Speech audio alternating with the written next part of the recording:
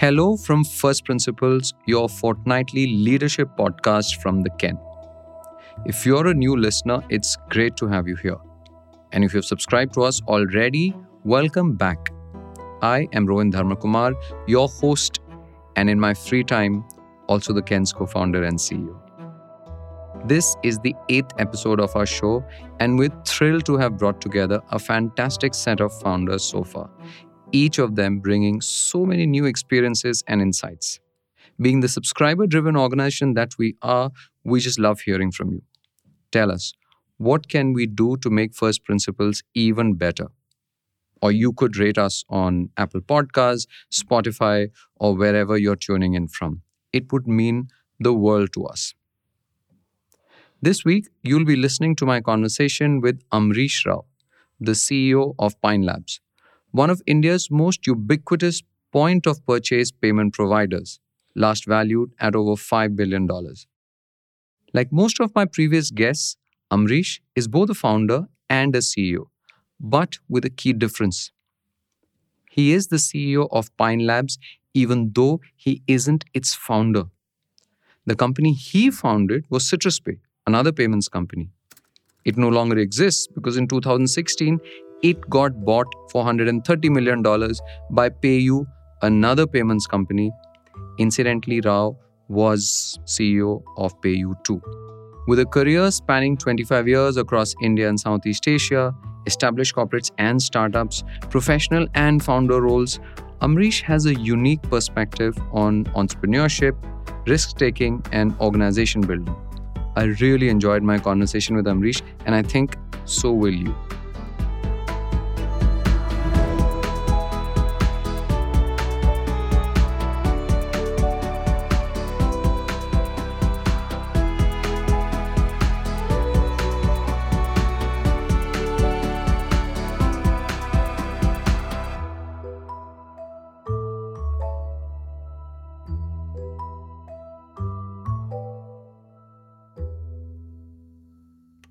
If Elon Musk offered you a job, would you take it? Amrish, do you recognize this question?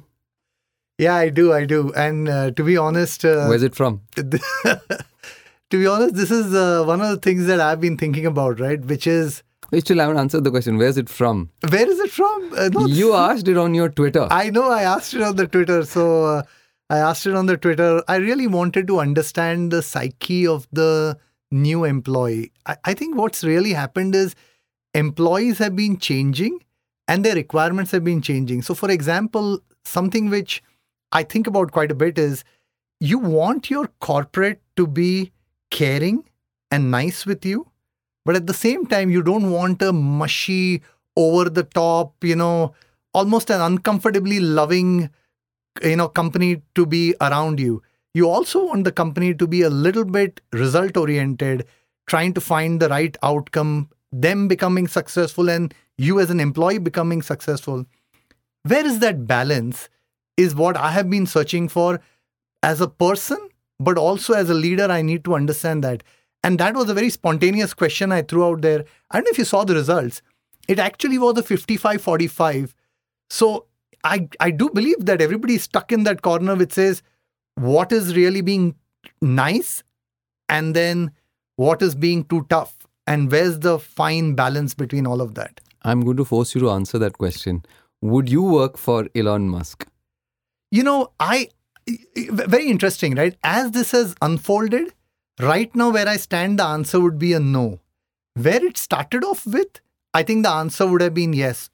If you look at the purpose with which that individual exists and, wanting to send humanity to Mars, wanting to come up with programs wherein you can move from fossil-based fuel to electric. I think those are causes that one wants to be associated with. The second part, what he really, initial days, what it felt was, let's get the business in order. Let's get the organization in order. Let's move it in a right direction. But then when you start sounding like being too firm and over the top and say, I own your soul and you need to work only for me, that's when you start to lose people, right? So I have to say that emotions changed almost like literally over a 14-day period wherein you felt, you would want to work for Musk to saying, no, I'm not going to work for a tyrant. we're recording this on 18th November, and Yeah. as of 18th November, Yeah. what's happened is Twitter has closed down its offices for all its employees and shut off badge access That's so bad, right? over the entire weekend because they don't know who they can trust, who's Exactly. on board, who's not on board. How do you get there? How do you get there? It's like unbelievable how you can get there over a 2-week period. And the goalposts have moved from when Musk joined to Twitter is going to become the next big thing to look, he fired so many employees, Yeah. and yet Twitter is running. Yeah. So that's the new goalpost. Yeah. But anyway, welcome to the podcast, Amrish. Thanks so much for being on it. Thank you very much. Look, really appreciate all that you guys do, who really try and cover for what's happening in the startup world, what the startup world is building. Some things great, some things a little bit controversial, but hey, life has everybody. Before we move on from the topic of Musk, I want to reference an earlier conversation we were having in the studio, which is also in some ways connected to Musk, who said, if you work for Twitter, you gotta come into office and put in at least 40 hours or else you can consider yourself fired. Yeah. And we were talking about the challenge of convincing employees to come back to office. Yeah. And it's something that I also agreed. Usually what ends up is that founders or CEOs become the bad cops because ultimately someone needs to take a call and it ends up being them. Yeah. What are your thoughts on the importance of working from office? See, I think, there is this whole concept around war times and peace times. And the way I say this is that in India, everything is wartime every day. Markets are changing, opportunities are getting bigger. You could find pots of gold lying anywhere and everywhere. What that means is you actually need to do a lot of debate and conversation within your team. Now, if you're in an environment, if you're in the business line which is forever at wartime, you want to meet people regularly, you want to have conversations with them, I think there is a need for everybody to be in office. Interestingly, there are different parts within your own organization who really don't need to be in that war room every day. For example, it just doesn't make sense to ask an engineer to, come from 2 hours away and come into office and code for 6 hours and then go back. They have my empathy, sympathy, which says that, look, why should you really come into office every day? But there are going to be product roles, sales role, finance roles, which you want them to be in that war room. You want them to be close to each other, build the bond. And those sets of people should be coming into office a lot more. Incidentally, what we are trying to drive out here is the top 100 within the organization should be meeting on a regular basis. Beyond the top 100, if they can be a little bit flexible in terms of being in office for, let's say, 2 days of the week, I think I'm personally fine with it. But just in my style of how I operate, I don't really try and do somebody else's job. And I really let the leadership in my organization decide how they want to run their organization. And they have the flexibility to do it. How many years as an entrepreneur did you take to reach the point where you said you're not going to do somebody else's job for them? That's a brilliant question, right? So I actually think that this is all about age. I'm sure you'll get to that point in your discussion. I'm 49 years. When I was, let's say, 35, 36, I was all about, there is one way of doing it. This is how we do it. Let's all march in the same direction. As you age, you start to realize that people are different. People's circumstances are different. Your thinking process is different. And hence there's an importance to letting them find their own style, evolve, and run organizations on their own. At the same time, you should not leave it to such a level where you start to feel that you're hands off when it comes to business. So generally, my mantra has been that when things are going good, do it your own way, do it your own style. Actually, you can actually ask me to buzz off if I come and ask you a question. But when things starts to tighten up, let's all get together and find a way to get out of that situation that we have ended up in. Interesting. I'll go in a slightly deeper direction in this, which is really also about coaching versus fixing. Right. A friend sent me an interesting article today, and which brought out this difference, which a lot of founders face, right? Because founders start companies by essentially doing a lot of the things themselves. Yeah. Right? They're very hands-on. Yeah. And then as their organizations grow, they need to let go of, but they still end up fixing things. Right. And at some point, they have to switch over to the coaching mentality, which is you don't really do it for your colleagues or employees, but you help them figure out how to do it. How has your transition been on this path of rolling your sleeves up yourself versus getting your colleagues or teammates to do it by coaching them? So, you go to, so there is not one single path. Your path is always sometimes going up, sometimes going down. Let me give you one example, right? So in my career, I've had two phases. One phase when I worked as a corporate leader, and in that corporate setup, I had reached a position where I used to run Asia for a American company. Now, from then, when I went to do my own startup, I initially started off by, we need to build this product. Somebody go and build it and let me know when it's ready. We can take it out in the market. As a founder, you start to realize saying, if you don't die yourself every day, you will not create anything. So suddenly you had to move from being this order-giving leader to really roll up your sleeves, get into the everyday activity and start building products on your own. But the way I look at it is, I learn a new trick. The new trick is, I know how a product can come together, how a product can be built, and something fresh can get created. In the larger scheme of thing is, as you evolve, you need to learn a new trick. What that new trick is, it doesn't have to be that you have to become a better leader or a better manager. It could be like you are actually understanding how a call center runs. It could be all about how a product can get created. But you've got to learn a new trick every few years. And if you learn a new trick, what happens is you can then work with your existing organization, allow them to do things which you were good at some point of time, and all which you're doing is you're coaching in that area. But then this new area, you are learning. So you've got to evolve. See, one of the things what people make a mistake is that everybody else has to evolve. You don't have to evolve. If you don't evolve, I think, the company is not going to go in the right direction. Interesting. So you're saying organizations are observing and modeling themselves on founder behavior. Are they rolling up their sleeves? Are they picking up new skills? Are they upskilling themselves? And therefore it flows down the organization. And even, exactly. The founder has to constantly evolve, maybe almost half a step ahead of everybody if the organization has to get better. If the founder continues to do what she or he is doing at the same level of where they were about 5 or 7 years back, I don't think so the company evolves. You have to learn something new and you have to create something new, and you've got to contribute to the direction that you're going in. May I ask you, what's the new thing, significant new thing that you've learned over the last, let's say, 1 or 2 years? So, I would say over the last 2, 3 or 4 years, one of the things I've learned is, for example, how do you consolidate cultures? I'll give you an example. In Pine Labs today, we have Pine Labs, we have Quicksilver, we have now acquisitions like Setu and Mosambhi and a few others.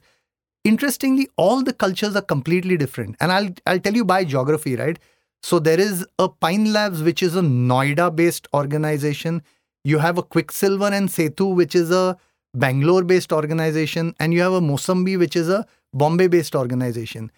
And their ethos, their cultures, their behaviors are completely different. For example, at the risk of engaging in some amount of stereotyping, help us understand how are Mumbai cultures different from Bangalore cultures, different from Delhi NCR cultures?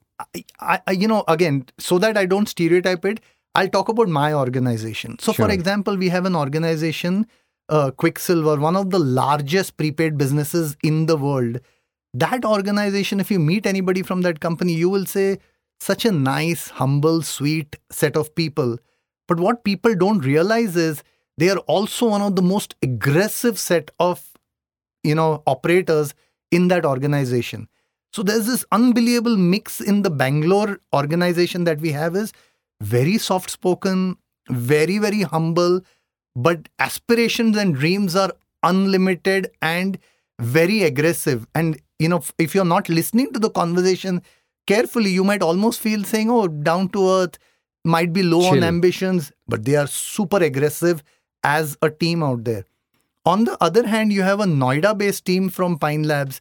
There was a point in time where they used to only hire for mathematicians in Pine Labs there. And there, for example, hardcore Hindi speaking, generally a loud organization. And you would sometimes believe that, hey, this is like a over-the-top aggressive, institution which we have there. On the other hand, not at all aggressive. That organization was built on the fact that if you give me a nice code to build, if you give me a nice math problem to solve, I'll go into the deep of it and I'll solve the math problem. Again, if you're just sitting and listening to that, you'll feel, oh, it's such an aggressive behavior which is coming through.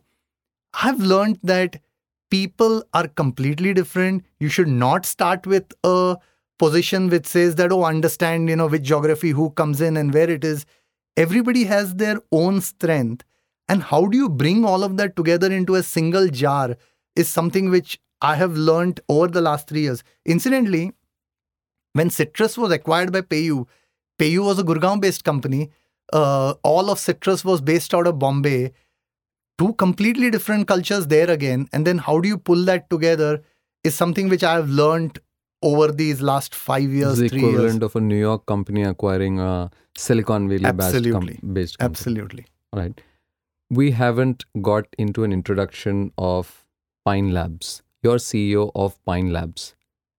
Could you tell us in a line or two, I know it's a complex ask, what Pine Labs is?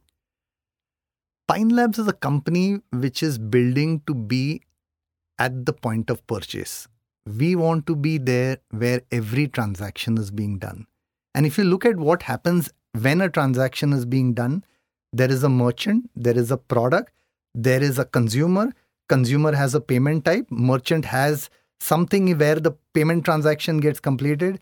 And there's a whole range of emotion which runs between the merchant and the consumer and they individually. We want to be in the middle of all of that. And if you actually see all our payment products, they all fall exactly in that same ethos, which is we are at the point of purchase. May that be as the prepaid issuing business that we have. May that be the Setu business. The Setu business is all about APIs so that commerce can happen faster. Pine Labs is about the terminal and the device and the transaction. And Plural is this whole online business, which is again online purchase. We also don't want to go far away from where we are. So invariably what you will hear about a fintech is saying, I want to go into credit. I want to become a bank. We don't have any of those aspirations as of now. Our aspiration is if we can be at the point of purchase, money is being traded, we have a chance to make a few cents out of it. That should be enough for us.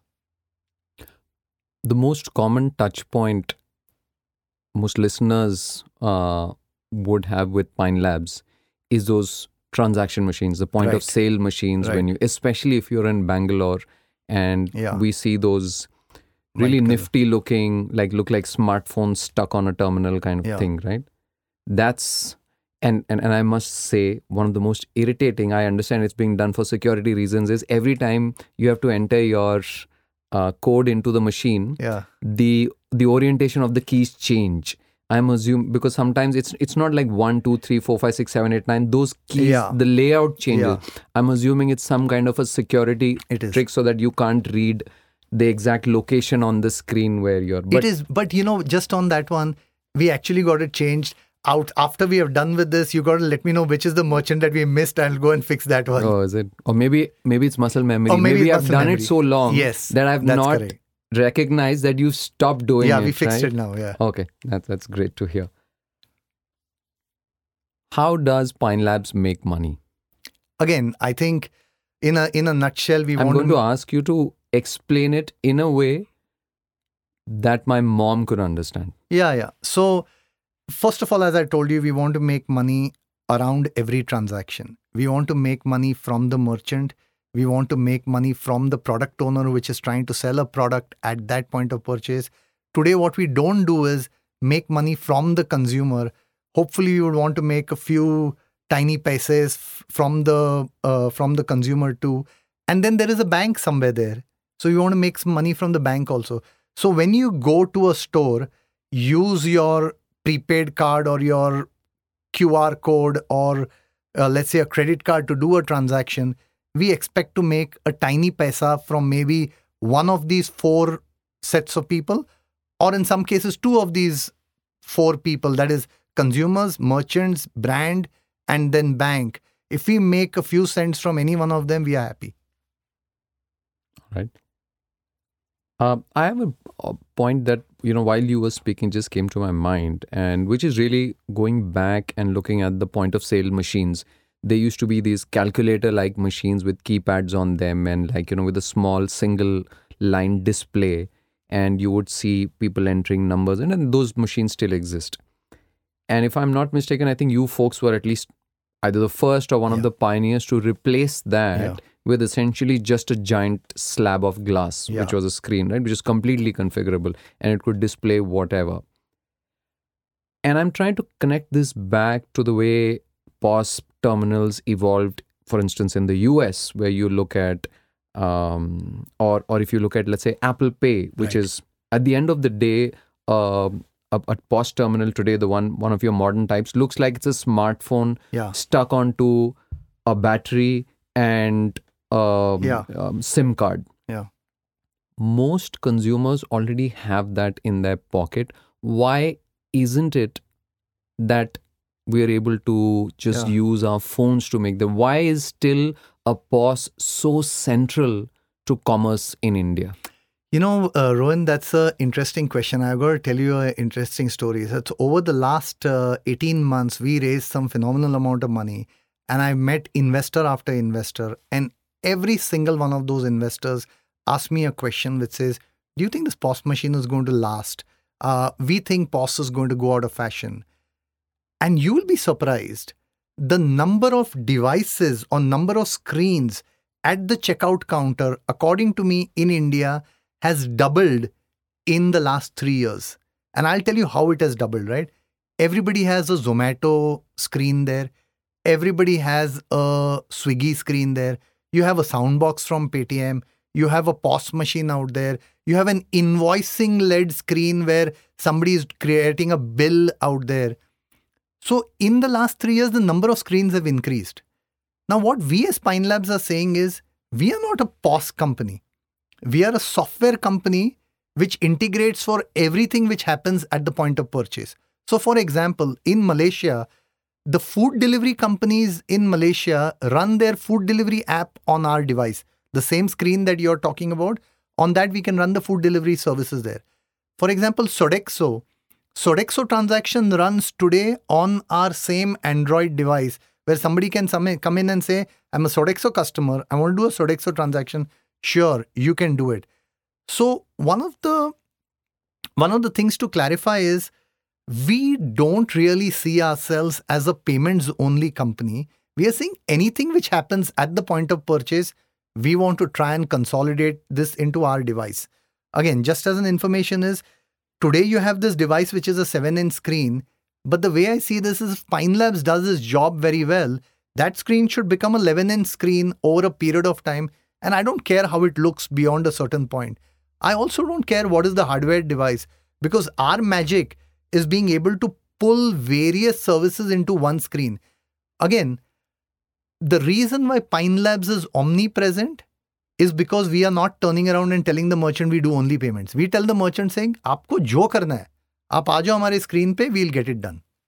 And that's why we have survived for such a long period of time. Which brings me to this next section where we're going to try to understand this giant animal, which is Pine Labs. Right. How old is the company?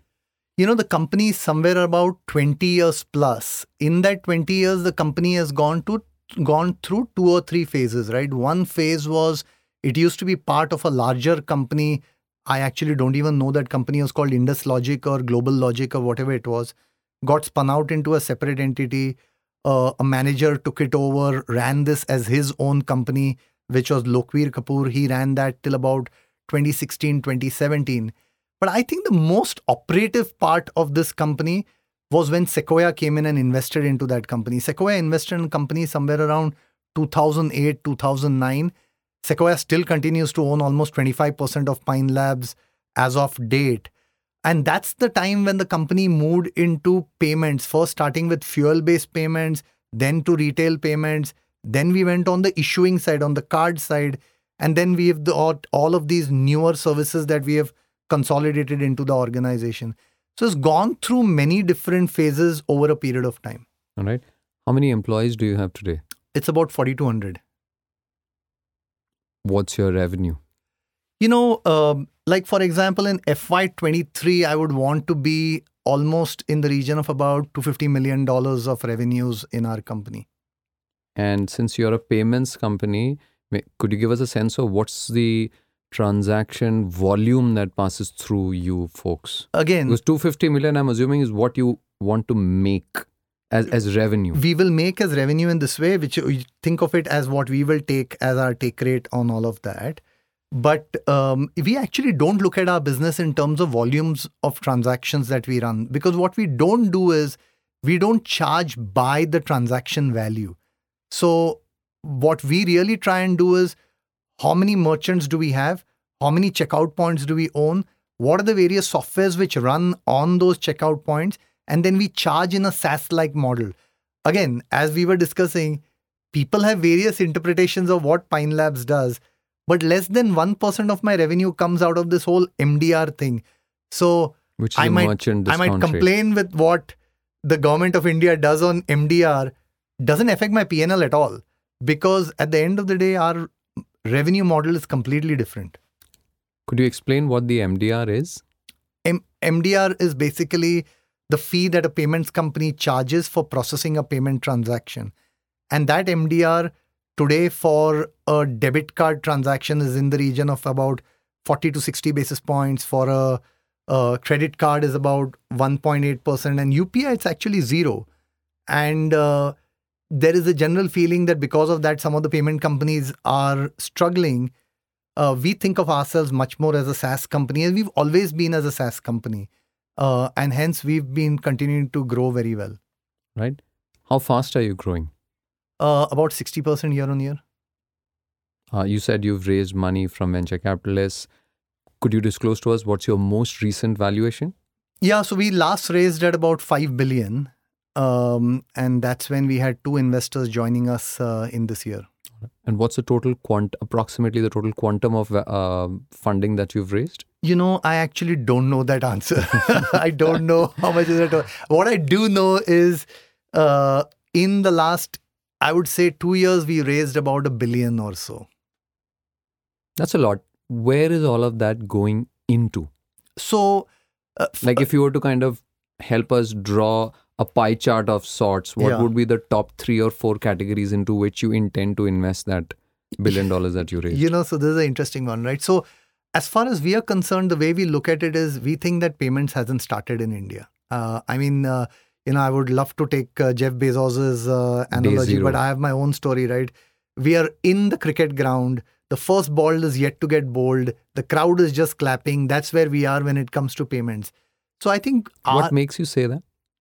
I'm a complete sports fanatic. No, not the sports analogy, but what makes you say that given all of the competition, fundraising that exists in the Indian payments and fintech space, why do you say we're still at day zero or we're still waiting for the match to start? If you look at the number of consumers who have today come under the banking umbrella, within that, a subset of those who have actually adopted to digital payment transactions.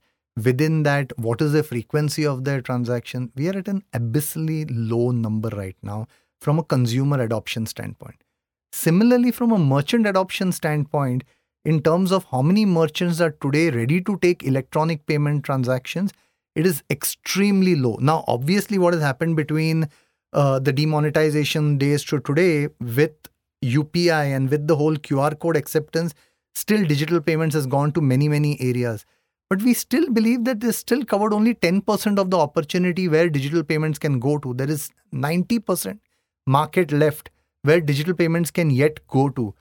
So as far as I'm concerned, all the fundraise that we have made in the last 2 years' time It's really to go ahead and expand places or touch points where digital payments can go to, and then start influencing the consumer with right products so that they can make digital payments as a part of their life. And that's really where we've been going to. Now, there's another larger piece to ask is, where do we go next, right? Do we go global? Do we go into more areas just in India? I think those are the things that is still evolving in our thinking process. All right. You have a very interesting background. You're the first founder on this show who's a founder, but not the CEO of a company that he or she founded. You did not found Pine Labs. But instead, do you want to tell us your background? Because you started Citrus Pay, which got acquired by PayU, where you were head of PayU. Then subsequently, then you came to Pine Labs. Tell us your background. Where do you want me to start? So there are two parts I could start with. I could start at Citrus or I could start at Pine Labs. So where do you want to start depending on? It's completely up to you. Okay. So look, first of all, let me go right behind, right? So I actually looked up who all you have invited on your show, and I looked at everybody's pedigree out there. And one thing which I realized that I'm maybe one of the two, Nitin being the other one, who actually didn't go to an IIT or didn't go to an IIM. So I went to an engineering college in Bombay. Incidentally, it was called Shayan Anchor Kachi Engineering College, where I went to. So I came from a mindset where, get into engineering, get into a good job, and just be happy with what you're trying to achieve. And that's when I went into the corporate world. I started to do well on the sales side, grew my profile, went to a certain position in the corporate world.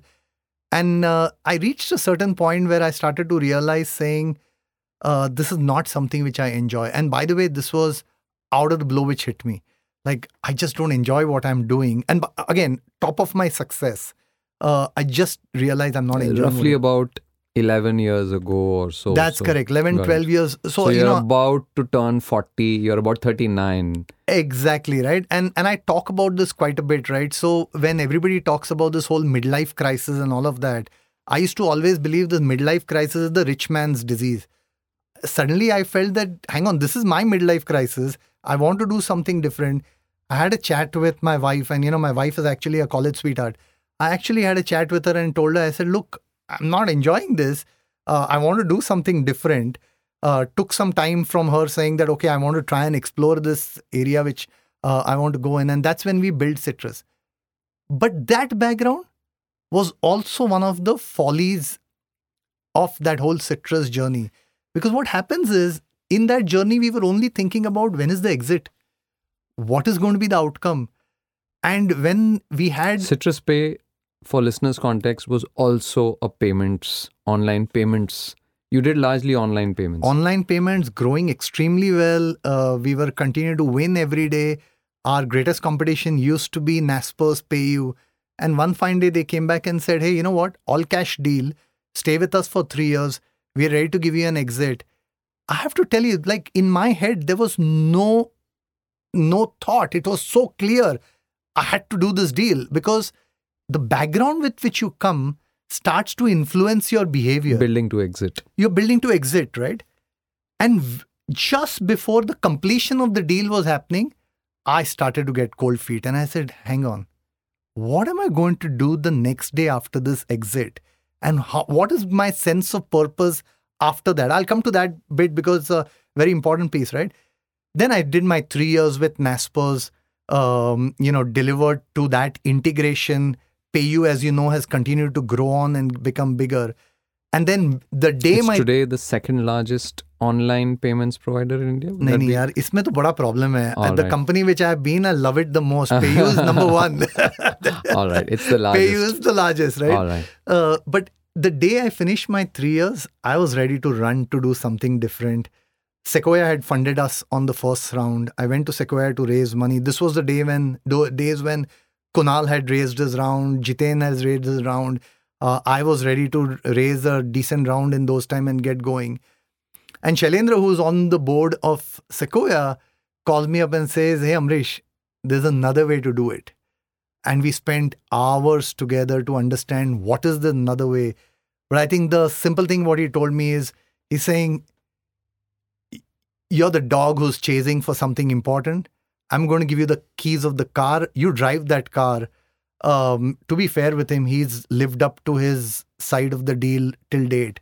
And as far as I'm concerned, I'm never going to call myself the founder of Pine Labs, but I'll always say that this is a company which I completely own and run. Tell us what's been the difference, because this is a very important transition. You worked for international multinationals as senior executive heading countries. You've run your own startup, you've sold it, and then you were heading PayU, and now so you've made this transition between founder to professional CEO more than a couple of times, right? So what's the difference each time when you made that? So one thing to clarify out here is, while I'm the CEO and while I'm not the founder, doesn't mean I'm not the owner. There's a difference between all of these three. I see this as something which I own, and I see this as my personal reputation is attached to the reputation of Pine Labs and vice versa. And if you run with that mindset, then you don't see yourself as an corporate CEO. And then if you have a tag called founder or if you have a tag called owner, it doesn't really matter anymore, right? So one thing which I did clarify very, very early with the board and with the large shareholders is, I'm going to run this as my own company. And because of that, I'm going to expect you to treat me in that same way. And I was very, very lucky. By the way, I have many, many friends from different walks of life who say, oh, I've been called in to run so-and-so company. And they think I'm going to give them an advice. And I'm saying, guys, no, wait. Please understand. You should know what you're getting into and where you're getting into. Let me give you an example of Lokveer Kapoor. Lokveer Kapoor had a requirement of his own where he said, I wanted to step out. In 3 years, he hasn't called me up once. The only time when I have called him up is like, hey, Lokveer, I need to know this one. Can you help me? Absolutely, I assume Amrish. it would be to get some papers signed or something. Yeah, sure, absolutely happy. So I think that has given me a complete sense of ownership and comfort. Now, by the way, that is what I am trying to do with the organization also, which is, how can you have a larger set of people who treat this as an ownership? So, just recently I had the sales head come back to me and he told me saying, आपको डांटना है तो आप डांट लो, लेकिन मैं आपको एक बता रहा हूँ कि boss, you don't really need to do it, क्योंकि ये तो मेरी कंपनी है, तो मेरे को जो चाहिए मैं करते रहने वाला हूँ. So आप डांटो या नहीं डांटो, I'm going to get this done. So you then start to feel that he's got the owner's mindset. Where is that coming from, the owner's mindset? Is it ESOPs? Is it something else? I mean, ESOPs is obviously the base. ESOPs has to be there, right? But then the second piece to it is also the freedom of making decisions and be aware that you're not going to get judged. Now, this goes back to my corporate world and what I do in the startup world, right?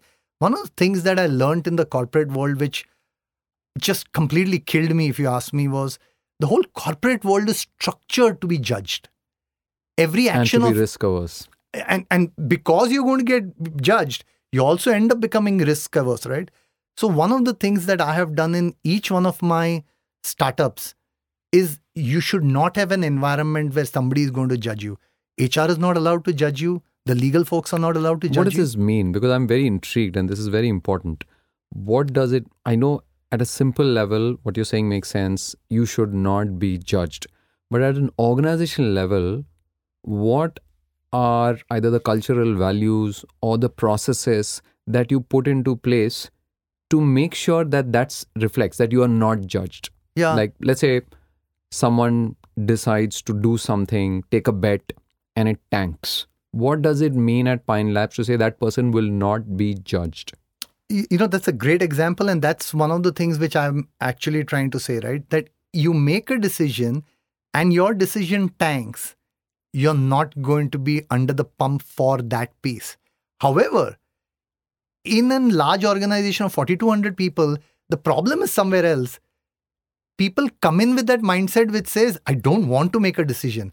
If you don't make a decision, I have to tell you, I'm going to go after you. You have to make a decision in your position And you might be successful or you might be unsuccessful. That doesn't matter. But if you don't make a decision, that is unacceptable. Doing nothing is not an option. Is not an option, right? And that, for example, is where we've drawn a very clear, hard line which says you cannot come into a situation and says, oh, the HR didn't give me the right answer. Or, the HR is going to ask the legal how that is going to all transpire. I wasn't sure how the CFO is going to handle it. These are not areas that you can get away with. You as a leader or you as a person have to make a decision, and it's something which I'm trying to push in a big way. That's important. The second thing which, again, coming from the corporate world is, what you don't want is you're not allowed to talk about a third person and the person is not in the room. Now, Respect for the absent. Absolutely. I'm just saying this figuratively, right? We have that as well. Because do not say to anyone behind their backs if you can't say it to their face. Absolutely. So that leads to this whole concept of politics, which starts off, right? So some of those things, if you start to implement it, people then make fearless decisions, knowing that they are not going to get judged. Of course, the outcomes, everybody is going to look at what the outcome is, but that's not judging, right? It's like, in the corporate world, you have this scenario, where, you might be 3 drinks down, you make a comment and somebody comes the next day to you and says, what you said wasn't completely sensitive. No, hang on. Were you actually at the drink table with me and judging what I was saying? No, you got to stop doing that. I think that's some of the things that we are trying to inculcate in the types of companies that we are building. I noticed on the Pine Labs website, 3 of the countries listed, at the bottom of the footer are India, Malaysia, and UAE. Yeah. It's a very interesting combination. I don't think I've seen this specific combination on any company's footer. Why this? That makes 2 of us. I think, look, this is the baggage of legacy, right? See, sometimes you don't only get the good things, you also get the tough things to come your way. So, for example, when I took over, Malaysia business was doing 10 crores and Malaysia business was losing 12 crores in a month. And I say, guys, what's wrong?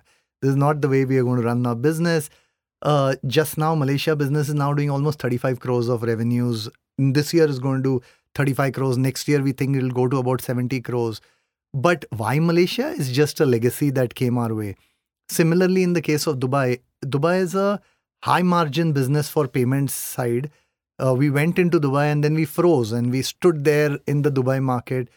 In my 3 years, I just haven't had time to go to Dubai to go and explore the market, understand the market, get it going. We just hired a new country head for that business. But yeah, it's not design. It's just the legacy which I'm running with.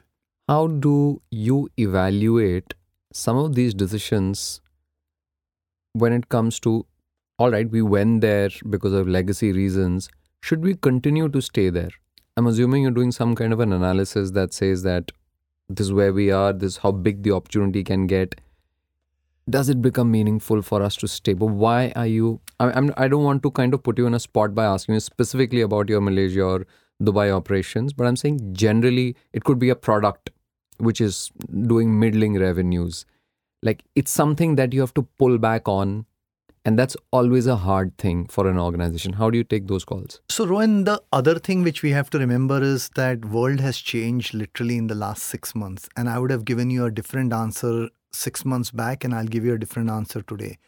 6 months back, I will almost condone myself for what decisions I make by being a little bit easy and so on and so forth.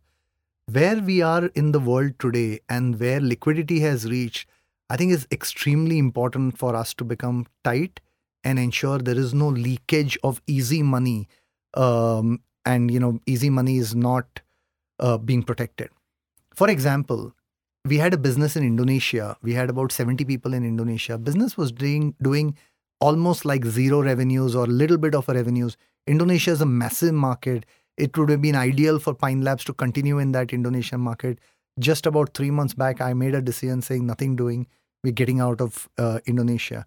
We had some fat which was got built into the Malaysia side of the business, not in the terminal side of the business, but another acquisition which I had done. I had to start consolidating that. In today's time, not taking action on easy leakage is where founder is or the CEO is just giving herself or himself just an easy pass. It's not just leakage, it's also organizational bandwidth and Absolutely. resources.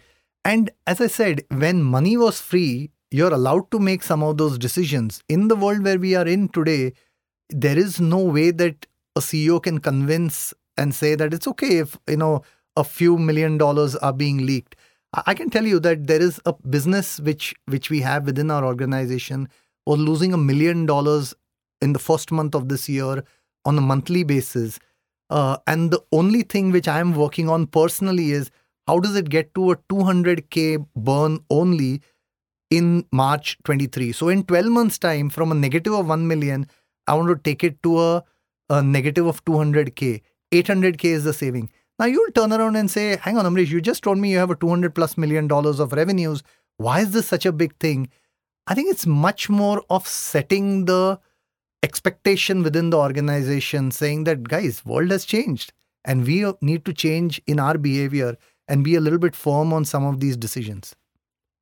It's interesting that you should say the world has changed. Of course, the world has changed, but I'm going to ask you, how long do you expect?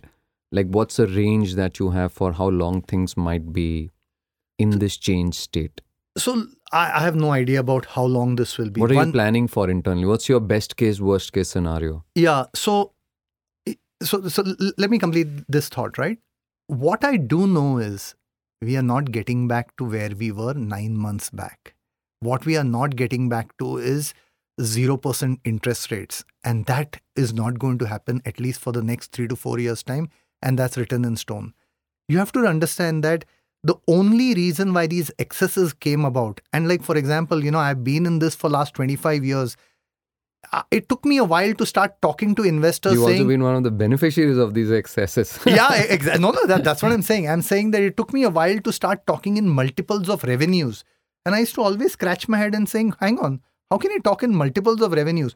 To make matters worse, in payments, people talk in multiples of gross revenue. I mean, in payments, you can never talk in terms of multiples of gross revenue, but that's where the world got to.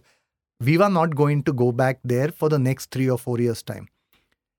Will things settle down and will things get better? Let's say, for example, inflation in the US comes down from 7% to 4%. We still will see an heightened interest rate regime, which you can say as base case, and that could happen, let's say, in the next 2 years' time. But going back to those days of 0% interest, no focus on EBITDA and EBIT, not happening for the next 3 or 4 years' time. And investors are going to look for dividends. Investors are going to look for free cash flows. Investors are going to look for EBIT for sure. On the same topic, also related to your Indonesia, Malaysia, Dubai operations, there used to be this thinking not so long ago that digital payments is a global opportunity. Yeah. If you've solved it in one country, you can take that playbook and go to another country and solve it as well.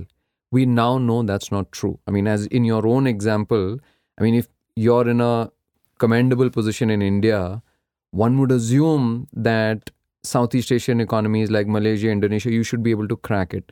We've seen the example of Stripe in India, which, came in and everyone was like, oh my God, Stripe has come in. Now it's everyone else's toast. And we've seen how that hasn't happened. In fact, Stripe has struggled to execute in India. What's the reason why? Because to a lay user, it looks like you guys are doing online payments. All that requires some code and integration. Why is it so hard to scale the same model across neighboring countries? I'll explain it to you in layman's word, right? So I've built a technology, and that technology in any of the jurisdictions or any of the countries work along with banks in those countries. So for example, in India, Pine Labs might have a great relationship with an Axis Bank, HDFC Bank, and ICICI Bank as an example. And hence my technology works extremely well. We deliver solution to merchants. I take the technology and go into Singapore. I have to build a relationship with OCBC. I have to relationship with DBS and with UOB. I then have to also go and open up a relationship with various merchants in those markets. Now, let's say there's a Singapore country manager who calls me up and says, hey, Amrish, I want to prioritize my integration into DBS Bank for Singapore. At the same time, the India leader comes back and says, by the way, SBI is about to sign up. I'm going to tell the DBS guy saying, hey, wait, you come back to me 3 months later, I want to focus on this whole SBI opportunity. So in a nutshell, two things which affects. One, you still have to build local practices, local integrations for payments to work. Hence, payments technology is not very transportable from one country to another. And then the second piece, what happens is this whole central organization and these distributed branches, the branches never get the attention. So I never fear about how PayPal is going to come and disrupt, or Square is going to disrupt, or Stripe is going to disrupt. No, they're not going to happen. This is never going to happen. I've worked with First Data for so many years. It's just too difficult for them to come and win in a market like ours. All right. I want to switch gears to the consumer side. We've been talking about your business for a while, how it operates. And I think one of the most fascinating things that's happened around payments over the last many years is how it started as a way to make it easier for people to do their transactions, to now it's changing the way people do transactions. By which I mean, people are willing to order a meal by using a pay it later option. They are willing to purchase something which is not that expensive, but on EMIs. So the entire, the point that I'm trying to make is that payments is influencing consumer behavior, which in turn influences payments. Right? So there is this feedback loop that's going. So what's your view on this changing? And by the way, I'll come later to some of the downsides of this, which is essentially the entire globally, the fall of the pay it later, valuation bubble, etc. But if you look at in India, people are paying rentals. People are, like I said, ordering stuff from Swiggy and Dunzo by using a pay it later option. It's just, it seems like, there's a lot of consumer behavior change. How do you see this evolving, changing consumer behavior? So again, as I keep saying this, that, what fascinates me the most is what is the consumer emotion and the merchant emotion when a purchase is being made. And one of the things that I have clearly learned is consumer is always looking for a frictionless experience, which ensures that his money is not being taken away. If the consumer can get convinced, consumer will always adopt that. I'll give you one example. A few years back, when RBI came up with this OTP requirement on the end of every payment transaction, every e-commerce company in India went shouting to RBI saying, oh, you're going to screw the experience up. Our transactions are going to fall.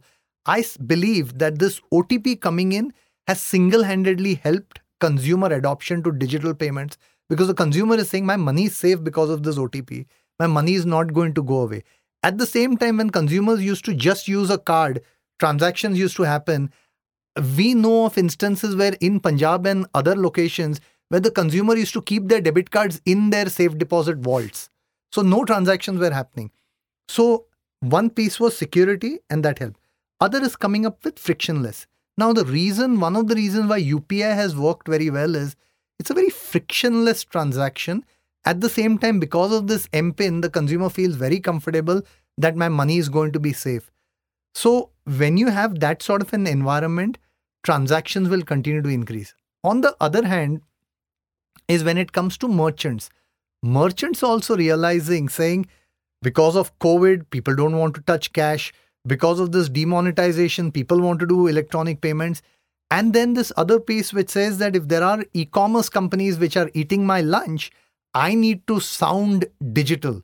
And the first thing that they try and do in their stores to sound digital is to go ahead and buy that POS machine in their shop.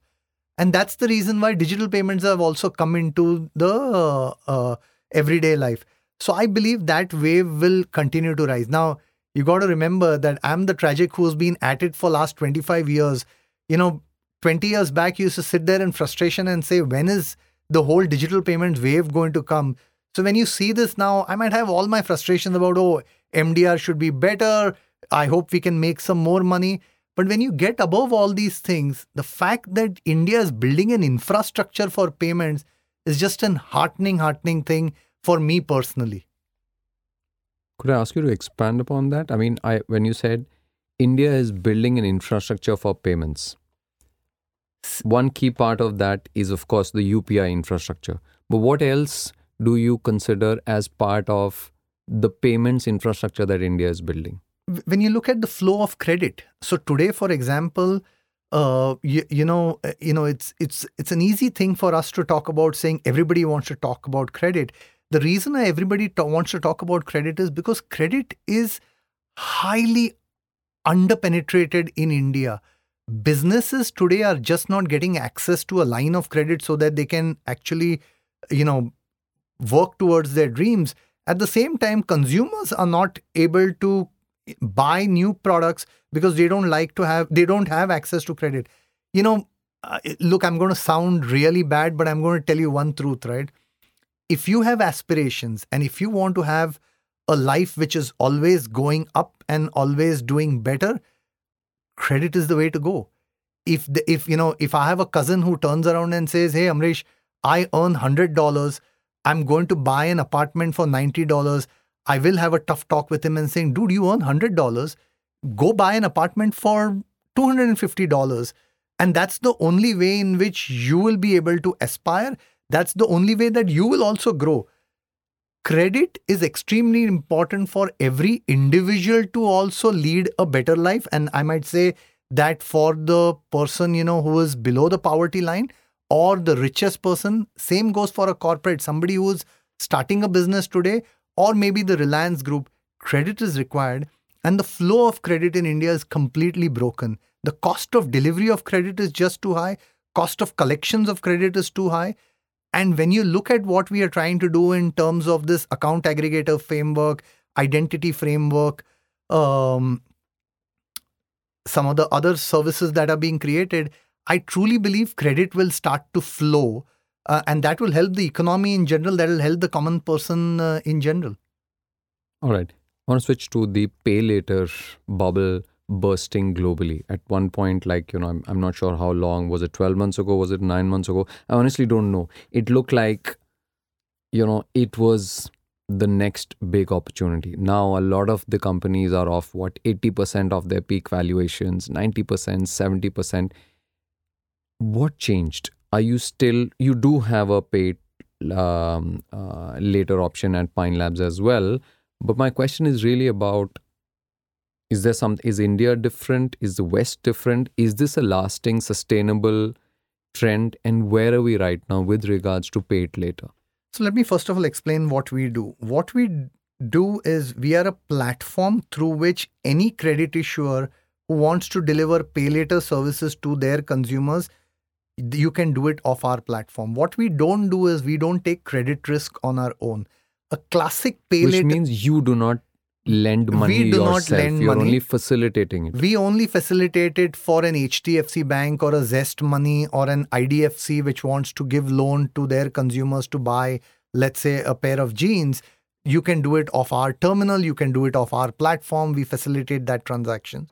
And those transactions are continuing to grow exponentially. So that's just a background in about... the earlier company of which you were CEO, PayU, right. You did have a... We did have. So Pay. Lazy Pay, you're absolutely right. In the case of Lazy Pay, we used to take credit on our books. We used to take exposures on our books. So you've seen both sides of this. I have seen both sides of it and how the economics runs and all of that, right?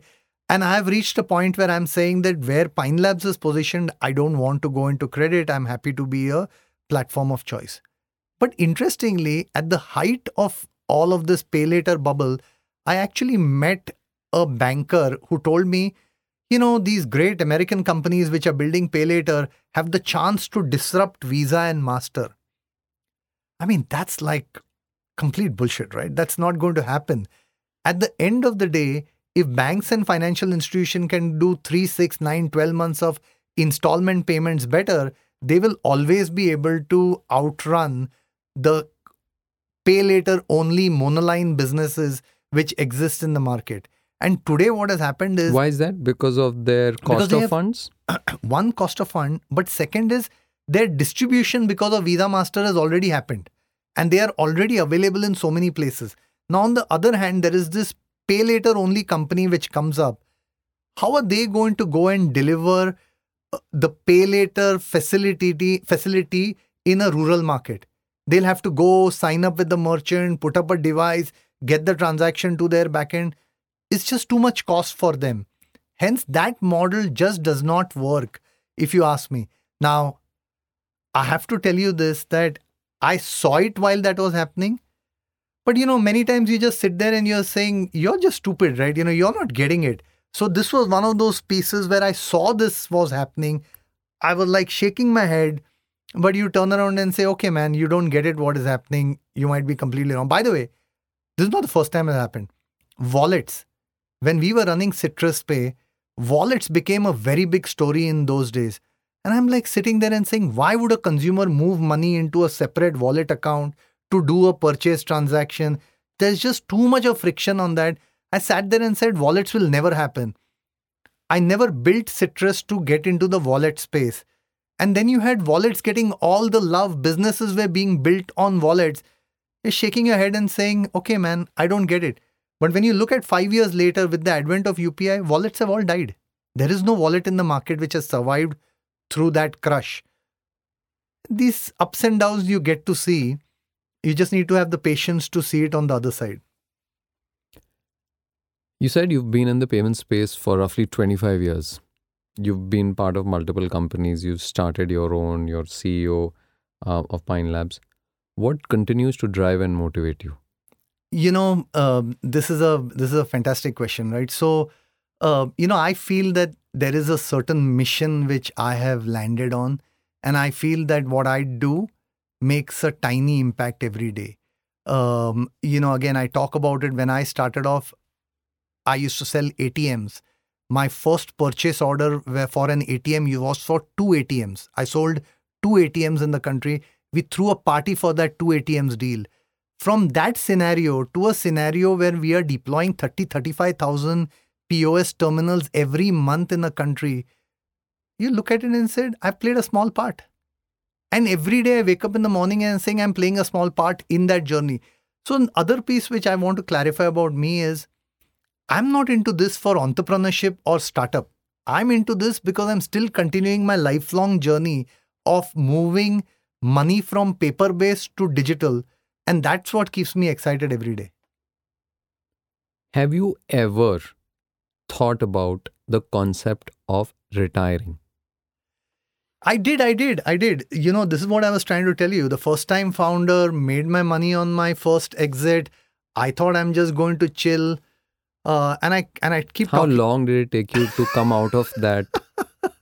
Was it months? It was 1 year. It was 1 year which took me to realize saying, dude, I just can't do this. I literally can't do this where, I'm just sitting and, going for vacations and You're 49 today. Yeah. Do you have like any kind of a age number in mind where you're like, after this age, I don't want to work? I just don't have it. And, you'll be surprised. While growing up, one of my friends, he told me the other day saying, Amrish, you were the only guy who used to talk that you want to retire at the age of 40. And dude, you've done so well. I it's just stuck in my head, right? No, what are you? Oh, hang on. I've got to tell you this one, right? So there's another close friend of mine in my college days. And then my wife also was in my college. And my wife is a Gujarati. And the two of us used to turn around and say, boss, life में कुछ नहीं चाहिए. 1 crore का bank balance चाहिए. 1 crore हम जाके state bank of India में रखने वाले. 10% इंटरेस्ट कमाएंगे. 10 लाख रुपए आएगा महीने का. जिंदगी में और कुछ भी नहीं करना है. My wife was a Gujarati. She used to look at me and she's saying, are you just mad? I kid you not. And I remember this very clearly. I used to look back at it and saying, Shweta, you don't get it. This is what life is all about. And as you grow and as you find your purpose and as you find your passion, you suddenly realize that there is something else that you want to live for. Which is very interesting. Which brings me to the concept of FU money. Yeah. I don't know how to say this in a safe way, but I think users will, it's FYOU money, which means what's the amount of money you need to earn and have with you to walk away from whatever you're doing. Does it ever, 1 crore was at one point in time your FU money. Does that concept even make sense to you anymore? Yes, this is the biggest problem for the first time founder. For the first time founder, what happens is first time founder is thinking of all these concepts, which says that, what is Build to FU money? exit, FU money. And the first time founder is also thinking about saying, agar itna ban gaya to hum bech denge, and all of those concepts come the first time founder. When you are finished with that journey, you then start to understand saying that, hang on, there is something completely different. Now, of course, it's unfair for me to say it because we had a great exit. If there was not a great exit, maybe the second time founder, I would have made the same mistake also. So please don't get me that I know what I'm talking about. All which I'm saying is the second time round, all of these concepts just seem almost the real problem why you sold your company. So one of the things which has changed, if you ask me, in India today, the first time founders itself who are coming in, they are coming in with a completely different mindset. And I so appreciate their way of thinking and how they are building their businesses. Some of these concepts doesn't hit them. I can't say the same thing about founders who started off in 2012, 2013. But today the founders who are coming... It takes a small mini generation for the new founders to even believe that it's possible to build to last. Exactly. Not build to exit. Exactly. And the generations have changed, parents have changed, their upbringing has changed, and your objective also changed in a very, very good way.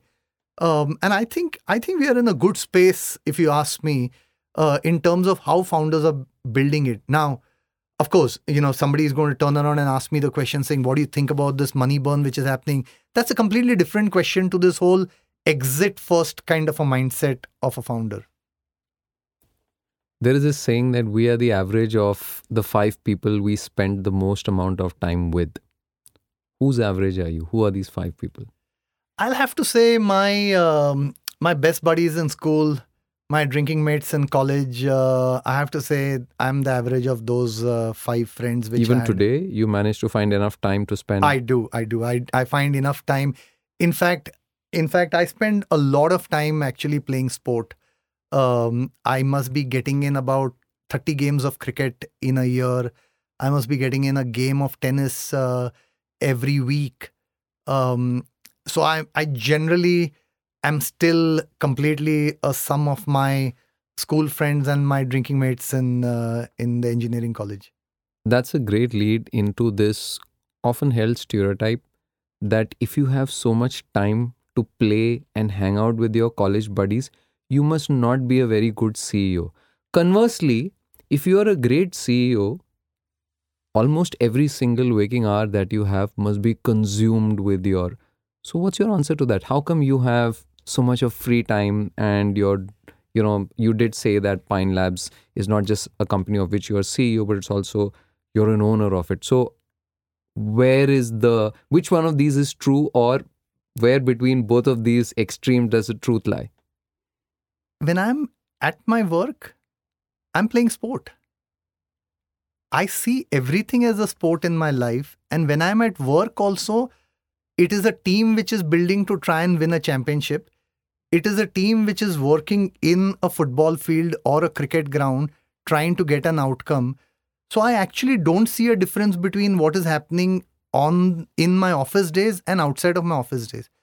Then the other piece which is there, which is extremely important, is if I give everybody the freedom saying if you make a mistake, it's okay, I give myself the same freedom which says that if you get it wrong, it's okay.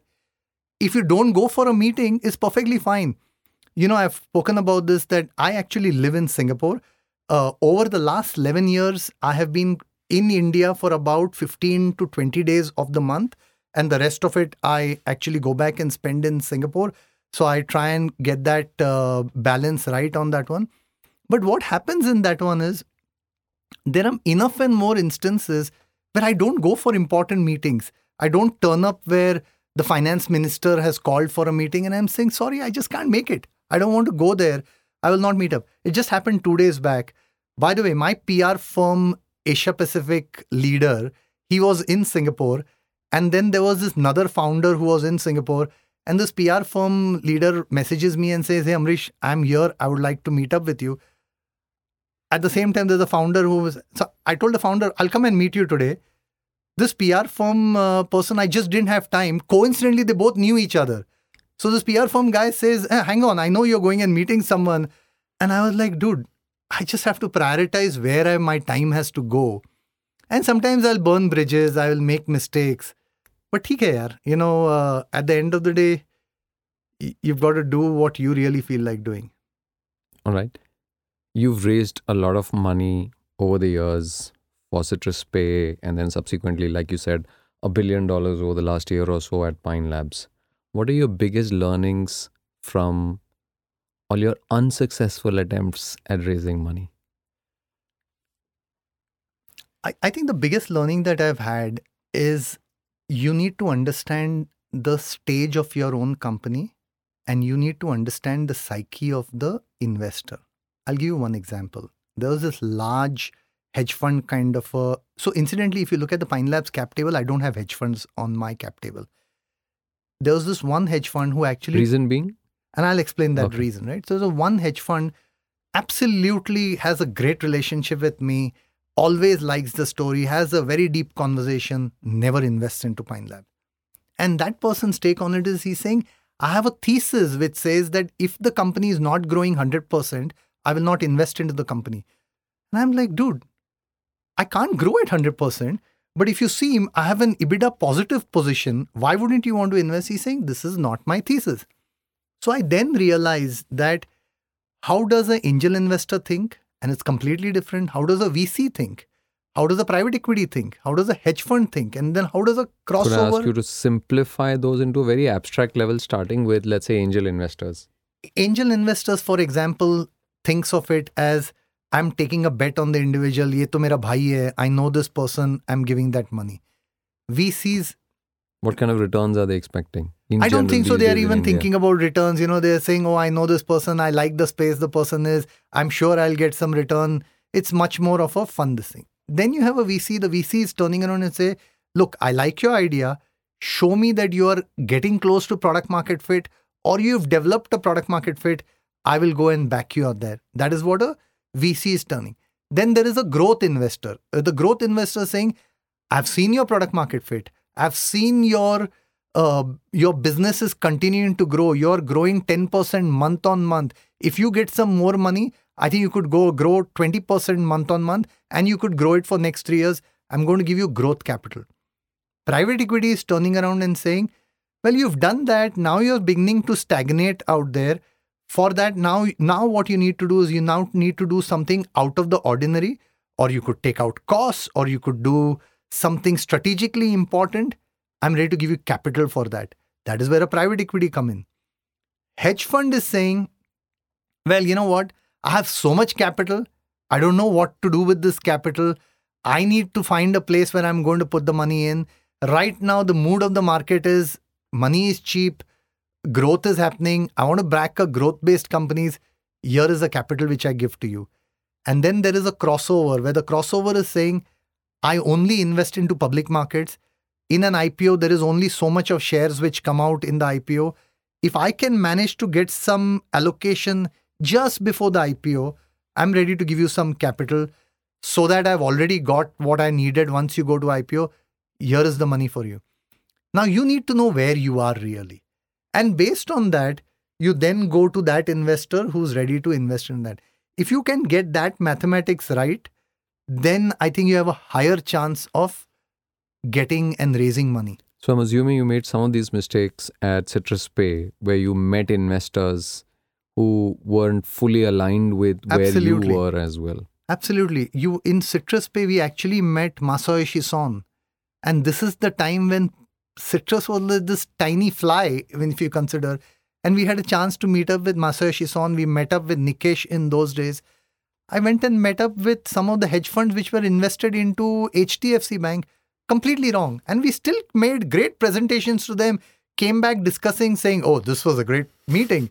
No, you're never going to get money out of this situation. All right.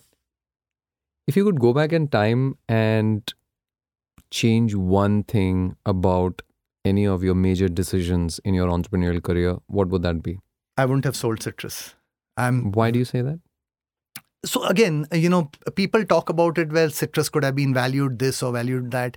I wasn't, it has never bothered me on that topic. What bothered me till Pine Labs happened is, at the end of the day, you need your own horse, you need your own carriage, and you need to be able to hug it every day and saying, this is mine. When I sold citrus, I lost that. And that made me so uncomfortable. It's not funny. Now, when I look at what I'm doing with Pine Labs, I really believe I have been able to get that all over again. And that's why I'm completely satisfied with where I am. But that's one decision in my entrepreneurial career which I will regret forever. All right. What is it that you feel you add most value to Pine Labs as its CEO? If it were one thing which you had to abstract it out to. I think as the one thing which I add to the company, I feel is this sense of speed and velocity. I think my job is to drive velocity and speed within the company. Obviously, drive a lot more focus, but that's an obvious thing.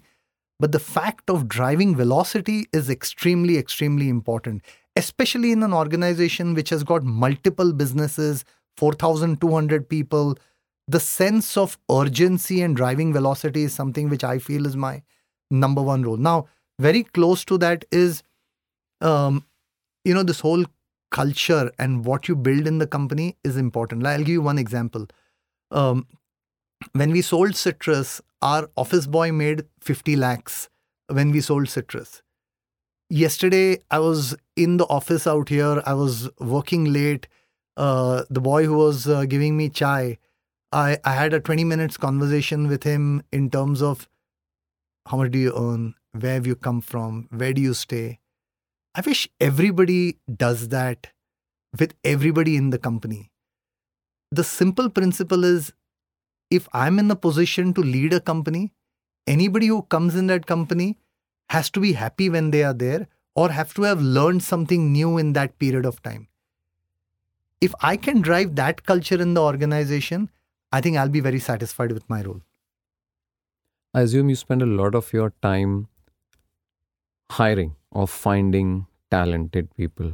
Do you have a hack to spot talented people who are not necessarily talking to you, searching for a job? I'm not good at it. I'll tell you, I'm not very good at it in terms of. I wish I was very good in terms of having one conversation and two conversations and get it right. That's one skill which I'm continuing to build, which says that what does it take to really understand an individual. You talked about it in this in this segment that you've created in First Principles. There's this whole concepts around framework. This is one framework which I'm yet building. It's not yet. There's not a formula which I can turn around and say that. I get surprised with people who turn around and say, I have this one beautiful question which gives me the answer. Like, still haven't figured out. My interviews still start with the stupid, tell me something about yourself, that sort of a thing. I think that's a framework which I want to evolve. On the other hand, knowing people, getting connected with people, forming a team, getting us all in that same direction is something which I feel I do well. But that first interview process and identifying, I've not been very good at it. What's your span of control? How many people report to you at Pine Labs? At this point of time, I've got 14 people reporting to me. And again, that's largely because we've got so many different businesses within our organization. I've got 14 people reporting to me. How often do you end up having one-to-one conversations? Every day. So this is another thing which I'm into, right? Again, this is a little bit about from where I come. I come from Bombay. The other pieces, I talk so much about sport. So I'm generally in that camp which says, don't get offended if I'm going to call you up. It's not that I'm sitting here and, just a thought which came in my mind. I want to have a conversation. Let's do a call. My short answer to that is every day. Amrish, what are some of the first principles that you turn to on a regular basis? So two things which are, something which I follow in my business. One is invariably look at the input metric and not look at the output metric.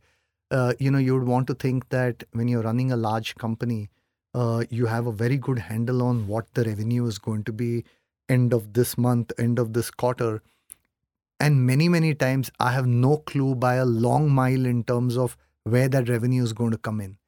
But if you ask me the input metric associated to those businesses, I will be very good at that input metric in terms of how many consumers came for our prepaid card, or how many merchants did we bring on board, some of the banks which we have there. All of those I will know. I will not know what the revenue output is. And at a first principle basis, I actually feel that when you're in the growth stage of a business, you should think about everything at a input metric and not think it at an output metric. So that's one thing which I follow every time. The other piece which I tend to do is I tend to break everything down into small components. You got to remember, I never went to a management school. I learned on the job.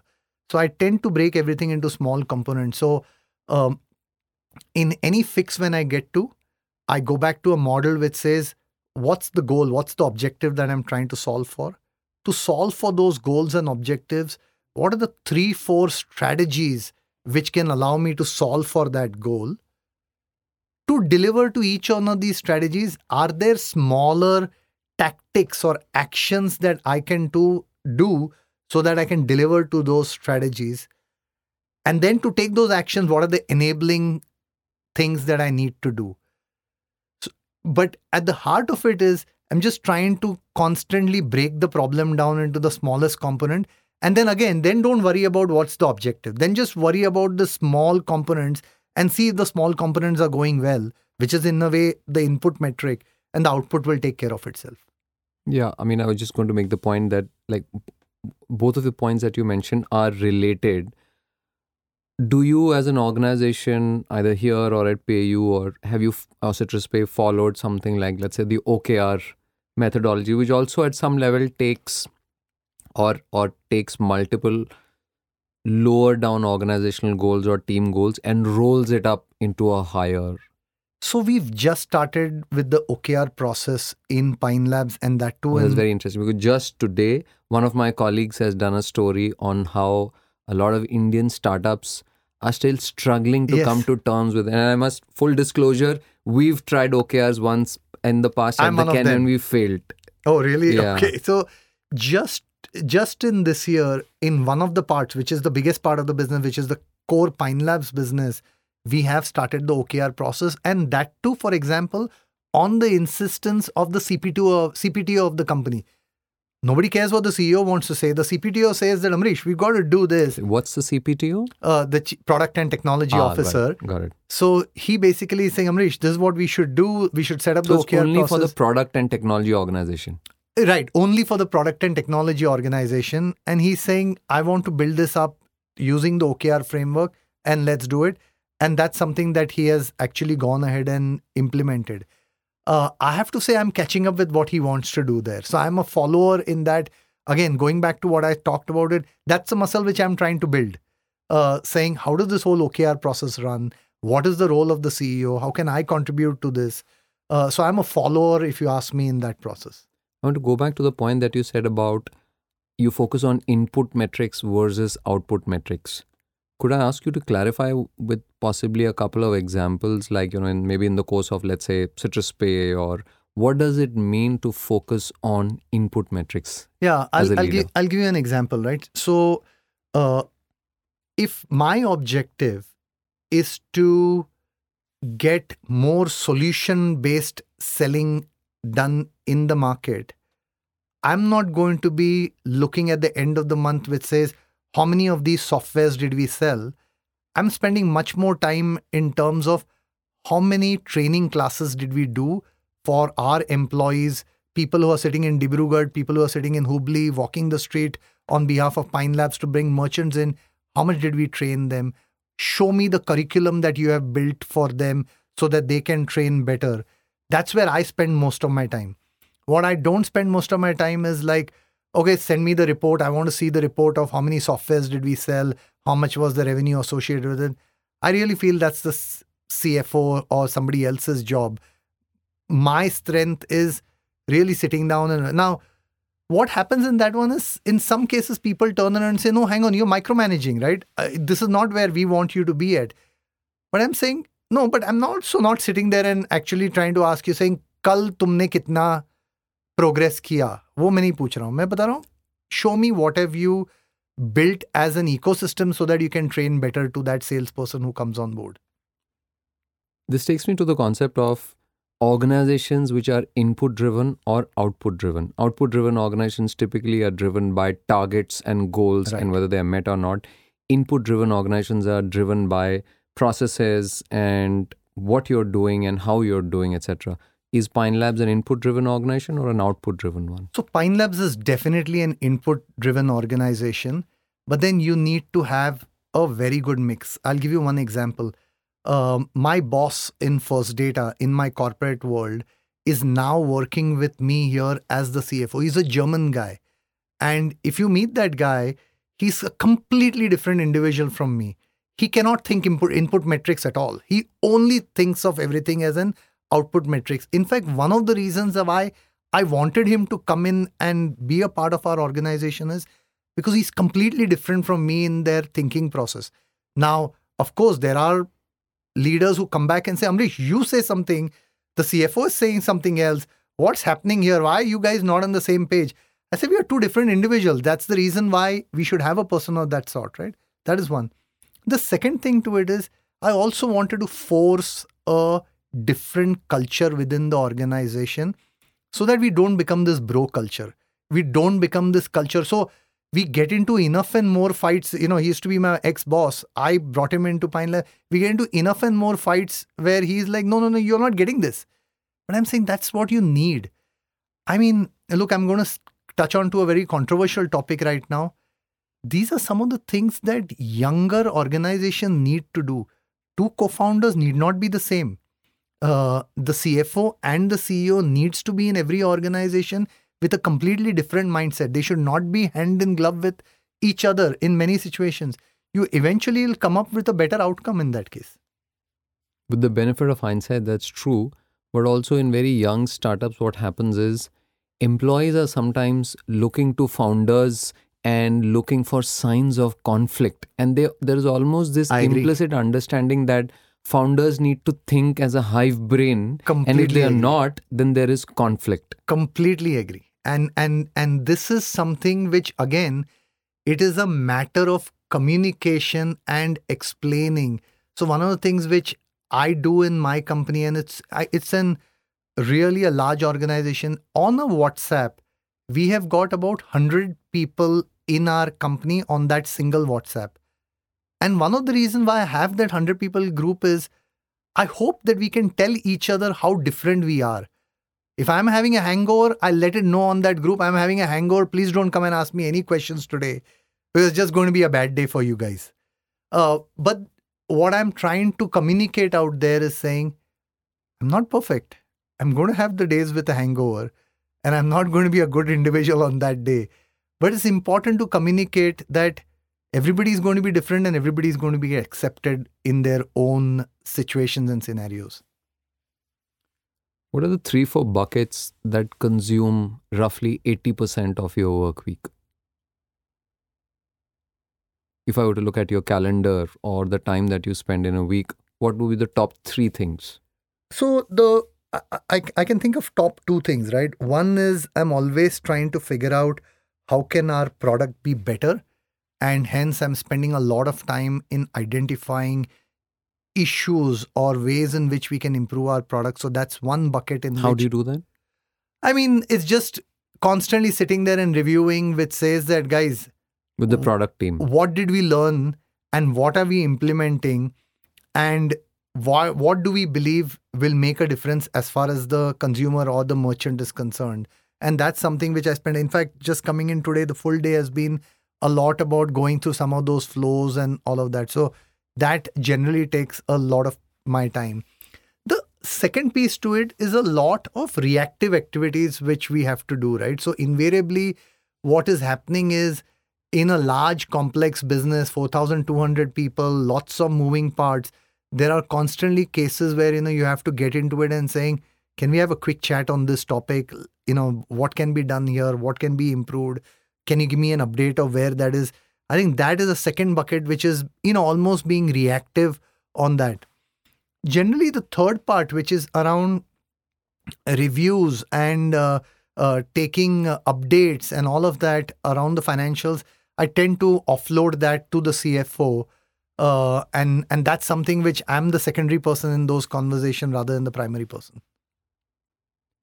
What are some of the stock responses people may hear from you if they come to you saying, I have this problem, can you solve it for me? What are you most likely to say? I don't come to you to solve for my problem. Why are you coming to me for me to solve your problem? At the beginning of this interview, you said we are in India, we are always in the war times. I get that you see it that way. Possibly your leadership team sees it that way. But do most employees see that they're in war times? And do they need to? Yes and no.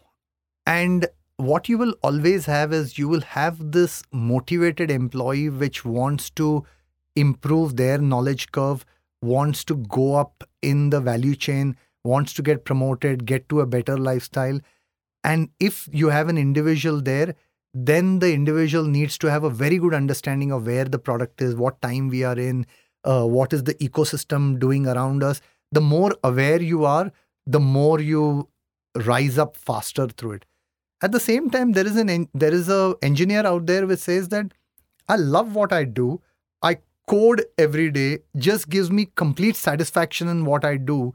And there you're actually saying, no, you don't really need to know that we are in a wartime kind of an environment. You have your peace and you do what you want to do. As long as you're happy, we should all be okay. What are the pet phrases that you're known for inside the company? I just went through one of them, right, which says that, I don't come to you to solve my jobs. Why are you coming to me? Yeah. What's the most common thing you say during review meetings? Most common thing. I can't. I mean, unfortunately, I don't know what I do say. What's the one line your colleagues or team dreads hearing from you, which is usually a sign that, well, is it this? Look, I'm usually, I usually tell everybody saying, guys, take your time. Tomorrow morning, you can come and give me the update.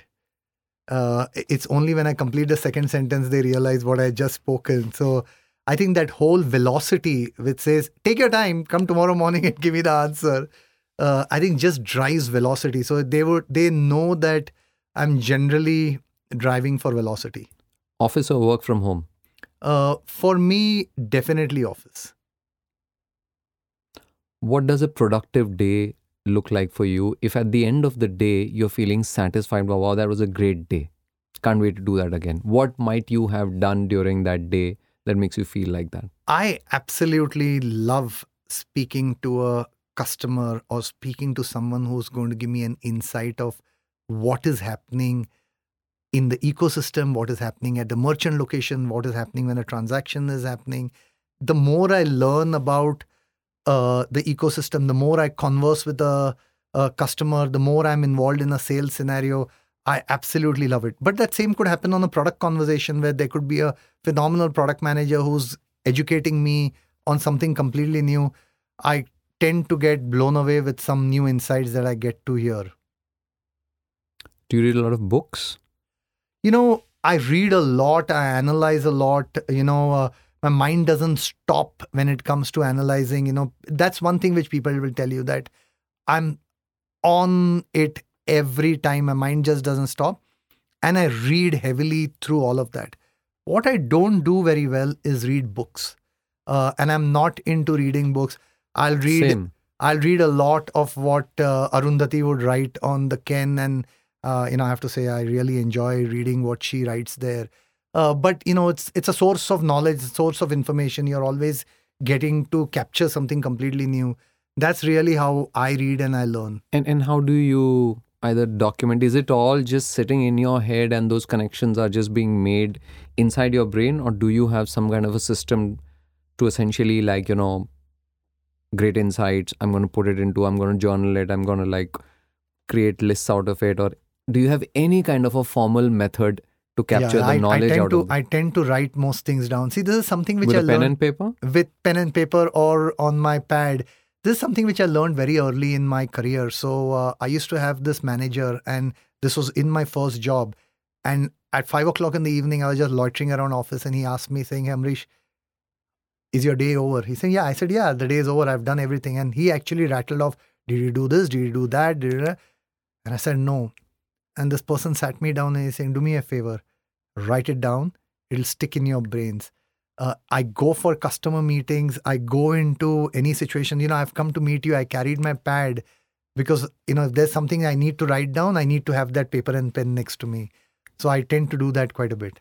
And what's your, in my experience, or at least like, personal experience, as well as talking to a lot of people, it's writing down, which is easy, but the real value creation happens when you're able to go back to it and reference it. So do you also have a method to, let's say you've written stuff down all through this week? Like some people, for instance, over the weekends will go back and review it and I don't do that. I don't do that. Yeah. Very surprising. And, over the years, I've filled out books after books, and, I've filled out writing pads after writing pads. And every few years, I throw away those writing pads. They're not searchable. Yeah, they're not searchable. That's one of my biggest exactly. grouses, that all people who take handwritten notes, I ask them, how do you go back to them and how do you search for them? They're not searchable. So, no, I am not good at going back and reviewing it. But once you write it down, somewhere, it just falls into your I mental think there's state. A lot of science and research that says writing it down is it like just a sticks feedback with me, loop. and yeah, like, but I don't necessarily go back and read through it again and again. All right. You did say you have two kids, Yes. 21 and 18. Tell us about them. Yeah, my son is 21. My daughter is 18. Both of them have now gone to college. Both of them are in the US studying. Both are New York, Columbia. And yeah, we are at a stage where we are empty nesters right now. We don't know what home is because, home could be anywhere. So yeah, interesting stage. So it's you and your wife at home. That's correct. Both of you are also co-investors, co-angel investors, and you started a fund along with your co-founder from CitrusPay, Jitendra Gupta. That's correct. Tell us about that. So how many angel investments have you made to date, approximately? So I would say I would have done about 60. Shweta would have done about, let's say, 40. Jiten would have done another 30 more, which would be independent from this 100 which I've talked about. So let's say about 130 investments that we would have done. There are funds that have done far fewer deals. Yeah. As angel investment, we've done about 130 of them. And incidentally, all of this have two common factors. One, either we know the founders and we like the founders, or this is a space in which we really want to understand something and we enjoy that space and we've been involved into that. I'll give you one example. There are these guys, who are building something called Juno. On Juno is what they're building. And those guys not had a breakout when it comes to valuations, and they haven't become a unicorn. But every time I speak to those founders, I just get this new source of energy. And I think that's the fix with which... So you're almost like, living vicariously through... Yeah, just being the fly on the wall and, getting to see some great experiences. But what started to happen was we actually had about 4 or 5 unicorns which turned out in those investments of ours. So we were, for example, the first check with Cred, with Bank Open, MPL, Khata Book, many of them. And incidentally, what happened was when you're an angel investor, you write the first check, you write the second check, but you can't do pro ratas beyond a certain point. And that's when we started to feel we are letting go of an opportunity. So we then felt that let's start to look for external money. But at the same time, both of us, Jiten is doing a real startup of his own. I'm doing a real job. It's something that we can't give any focus to. And Shweta was completely into this whole angel investment world. So she's like the GP. She runs this entirely. We are the side advisors who are able to source deals and then saying that, hey, I have an opinion if this deal could be good or bad. But the setting up of the fund, the running of the fund, talking to LPs, oh my God, such a tough job. And that's really what the core team which runs the fund does on a day-to-day basis. Now done about 10 investments. What's the fund called? White Ventures. It's called White Ventures. Just done about 10 investments now, largely focused on fintech, both in India and in Southeast Asia. On a scale of 1 to 10, how happy are you with your life? 10. I mean, happiness is 0 and 1, isn't it? That's the way to look at it. Happiness is 0, 1. As an engineer, then you would say, okay, what are the decimal points between 0 and... No, happiness is 0, 1. So, it's 10. That's interesting. 100%. That's the happiness being a binary. This thing is the first time I've heard that. Which morning of the week... Sorry. I've got to add one thing. Sure. Personally, it is 10. Professionally, I would say 3. And this is something which I've learned over a period of time. That when you're building something and when you are running something, you're always unhappy. You're always deeply frustrated with where you are. You always feel that, oh my God, there are so many things to be done. Why can't I do this better? So it's a deeply unsatisfying run on a professional front. Personal front, as I say, is 10 out of 10. It's very interesting, that dichotomy. I fully relate to that. But on one level, you're saying it's deeply frustrating. Oh my God, I'm just a 3 on 10. And at another level, you're saying it's big. I know it's a 3 on 10, but that's really what makes me happy as a 10 on 10. Yeah. So it's like, exactly. so it's not that someone else, that self-awareness exists within you. Yeah. And you're like, my unhappiness is the cause of my happiness. Exactly. Right? Exactly. Yeah, you're right. On a scale of 1 to 10, how would you rate yourself as a parent and as a CEO? Well, as a parent, both my kids still speak to me. They're 21 and 18. So I think I'm good at that one, right? I mean, we are living in this world where, everybody wants to do their own thing. Well, my kids both speak to me. And I think that's all which you want at this point of time. What's a number? Well, you can always do better. You're still not giving me a number. I would say I'll be like 7. All right. I'll say I'll be at 7. Professionally as a CEO, as I said, I think I'll be a 3 or a 4. All right. If you were locked in a room for 24 hours with no internet, what would you do? I think it'll have to be some sport where I'm trying to figure out how I can improve on something. And, it could be about, what I need to do on my forehand on tennis, or it could be about, how I need to improve my fitness so that my bloody team doesn't drop me in the next game. So it'll have to be something of that sort. Do you get a lot of ageism related jokes from your team?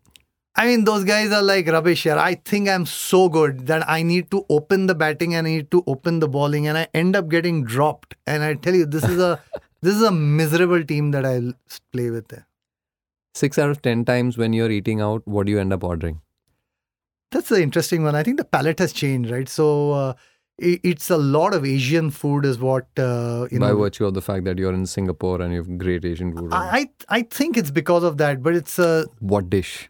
Some dim sum would be great. Some Japanese sushis would be great. But it's a lot more of the Asian flavors is what has now come in. Which morning of the week do you look forward to the most?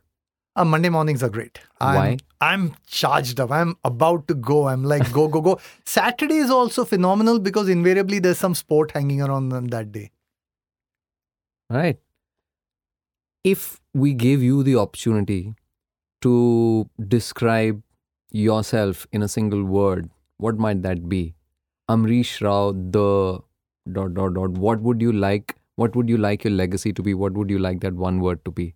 I look, different people, and I'll say some things now. You touched upon something very interesting, right? Different people, different things, right? So, for example, I would love my kids to tell me saying, he taught me good things. I'll be very happy with my life if that happens at that point in time. Um, if my wife says he treated me well, I'll be very happy with that outcome. If my co-founder in Citrus, Jiten, when we are all done with, turns around and says, here's a fine man that I could trust, I'll be very happy with it.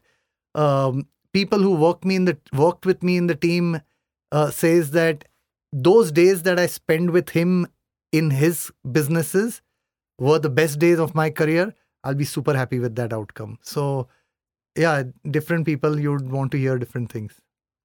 All right. Thanks a ton for that, Amrish. I think that's all we had for you. You've been a great sport. Thank you so much for coming on the podcast. Thank you very much. Just enjoyed it a lot. Didn't see how the time could fly. Hey there, this is Rohan again. If you liked this episode, please consider rating us on the app you're listening to us on. This could be Apple Podcasts, Spotify, or wherever else you get your podcast from. This helps us reach newer listeners even faster.